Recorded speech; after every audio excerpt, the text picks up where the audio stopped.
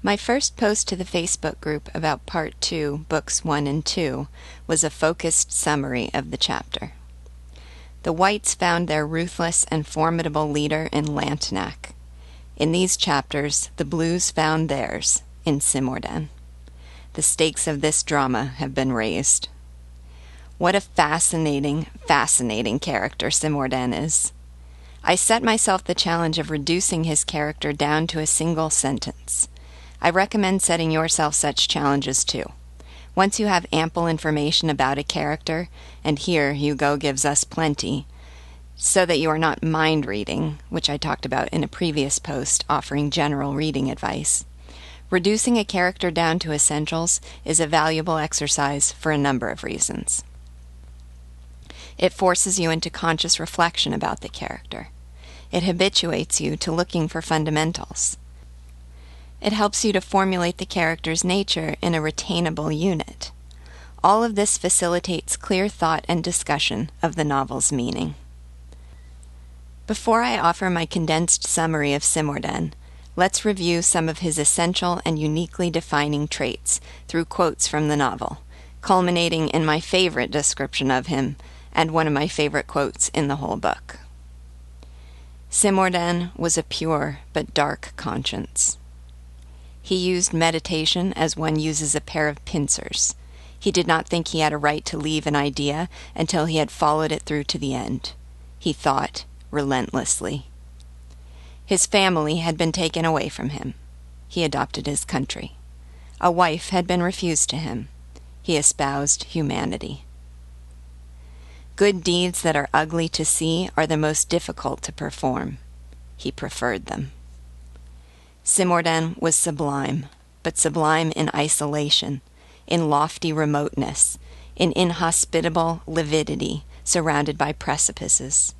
High mountains have that kind of sinister virginity. He loved him with every tenderness at once, as a father, as a brother, as a friend, as a creator. And my favorite, he had the blind certainty of the arrow, which sees nothing but the goal and goes toward it. So, here I go with my essential description. I bet many of you can do better. Simordan is a deep-thinking and grandly ambitious man of rigid and dispassionate principle, who has devoted himself wholly to the people against the aristocracy, and who will admit no weaknesses in the goal of revolution. Except perhaps one. Okay, that's 2 sentences, but the second one is such an exception and so pregnant with possible conflicts. Marat, Danton, and Robespierre need this sort of man to supervise the commander of the expeditionary force that has been sent against Lantenac. The commander is, by all accounts, a great military leader. But he's known to have one fault, a fault definitively not possessed by Simordan: clemency. If a Republican leader faltered, Simordan would cut off his head within 24 hours.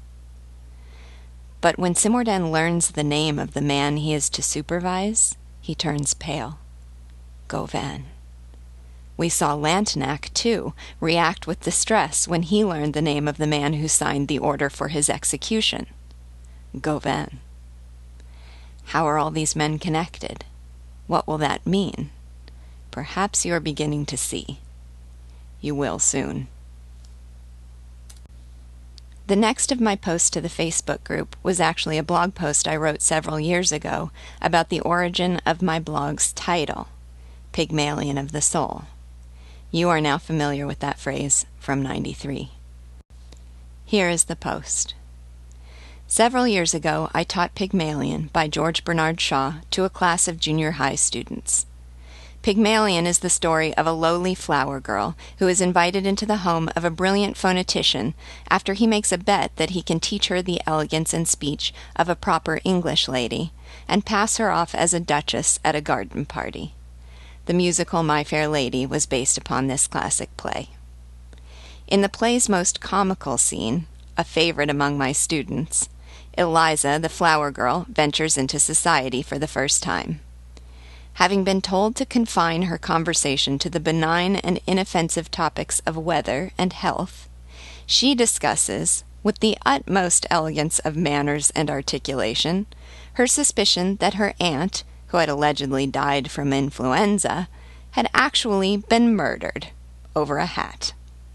And so begins a comedy of errors in which, as Higgins the phonetician says, the problem is not how she says things, but what she says. With more training, Eliza learns to curb her coarse speech, and she becomes thoroughly polished, dignified, and charming. Her debut at the garden party is a smashing and unmitigated success. She has become a proper English lady.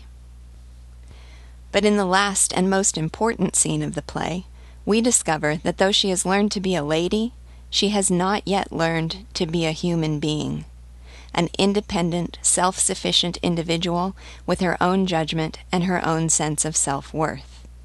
She has learned how to conform to the standards of elite society, but she has not learned how to form her own standards.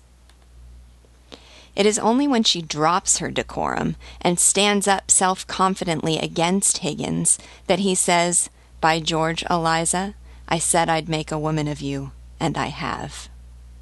Because for Higgins and for Shaw, the mark of a worthy person is not conformity to the standards of the upper classes. Rather, a worthy person is one who has, in my favorite expression of the play, his own soul, his own spark of divine fire. Teaching the play this time, it struck me as metaphorical for my own view of education. Just as Eliza was taught in a way that allowed her to be passed off as a duchess at a garden party, the best of schools today teach children in a way that allows them to be passed off as educated at a cocktail party. But have they learned to be clear-thinking, independent, passionate human beings? Have they gained their own spark of divine fire?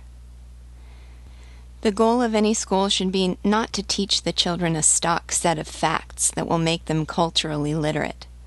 It should be to empower them with the lessons of history, to equip them with the tools of math and science, to provide them the fuel and inspiration of literature, to endow them with the wisdom that will give them the means to live a meaningful and fulfilled life. In 93, Victor Hugo has a passage in which he describes the role of a teacher. He says, "It is a beautiful thing to mold a statue and give it life. It is more beautiful to shape an intelligence and give it truth." And he captures this metaphor in an exquisitely poetic description, calling a teacher a Pygmalion of the soul. My blog is dedicated to all those Pygmalions, striving to raise children with their own spark of divine fire. My final post to the Facebook group was about my favorite passages from Part 2, Books 1 and 2. I bet you can guess which section in this chapter my students typically mention first. That's right, the tumor. It is remarkable because it's disgusting, but also because it is brilliant characterization. It makes categorically clear Simordan's particular variety of devotion to humanity, a dark, self-sacrificial, impassive yet almost spiteful devotion. He doesn't just tend to the suffering, he seeks open sores in order to kiss them. He is not just willing to perform the ugliest of good deeds, he prefers them. He does not just save a suffering man's life, he sucks the pus out of a fetid and contagious tumor. It's odd to call this section one of my favorites, but it is. I also absolutely loved this breathtaking description. Like the sea eagle, he had a profound inner calm along with an outer liking for risk. Certain winged, fierce, and tranquil natures are made for the great winds. There are true souls of the storm. Souls of the storm is one of those phrases that is Shakespearean in its poetry, in its ability to capture an abstract truth with a concise and vivid metaphor. It is such an insightful designation of a certain type, a man of calm fearlessness, tranquil ferocity, and serene love of risk. And it is so well captured in this brief and alliterative phrase. I also like thinking about what other characters from movies or literature would be deserving of phrases like this. Clint Eastwood immediately comes to mind for me. Virtually every character he has played is a soul of the storm, with a profound coolness in the face of the gravest of dangers. If you come on over to the Facebook discussion, you can tell me who you think of. There were so many grand insights, subtle observations, and exquisite descriptions in this section that the task of choosing favorites is difficult. But here's a final one of mine. Perhaps one of the reasons I love Hugo as much as I do is that his writing gives me the distinct impression that he really understands and really loves children. Here's one of the reasons why. It is so easy to love a child. For what is a child not forgiven? He is forgiven for being a lord, a prince, a king. The innocence of his age makes one forget the crimes of his race. His weakness makes one forget the exaggeration of his rank. He is so small that he is forgiven for being great. The slave forgives him for being a master. The old Negro idolizes the white infant. Simordan conceived a passion for his pupil. One of the ineffable characteristics of childhood is that it enables one to exhaust all kinds of love in it. Everything in Simordan that was capable of loving pounced, so to speak, on that child. That gentle, innocent creature became a kind of prey to that heart doomed to solitude. He loved him with every tenderness at once, as a father, as a brother, as a friend, as a creator. The boy was his son, the son not of his flesh, but of his mind. He was not the father, and this was not his work, but he was the master, and this was his masterpiece.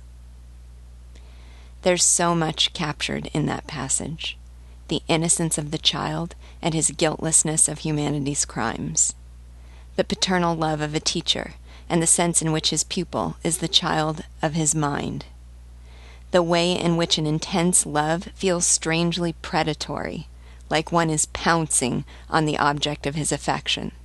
I think every parent knows this feeling. There will be many more passages about childhood and parental love to come in this novel. As a side note, I've noticed that many of my favorite writers and thinkers make common use of the word ineffable. Ineffable means causing so much emotion, especially pleasure, that it cannot be described. I think I just admire those capable of noticing and experiencing and striving to describe the ineffable.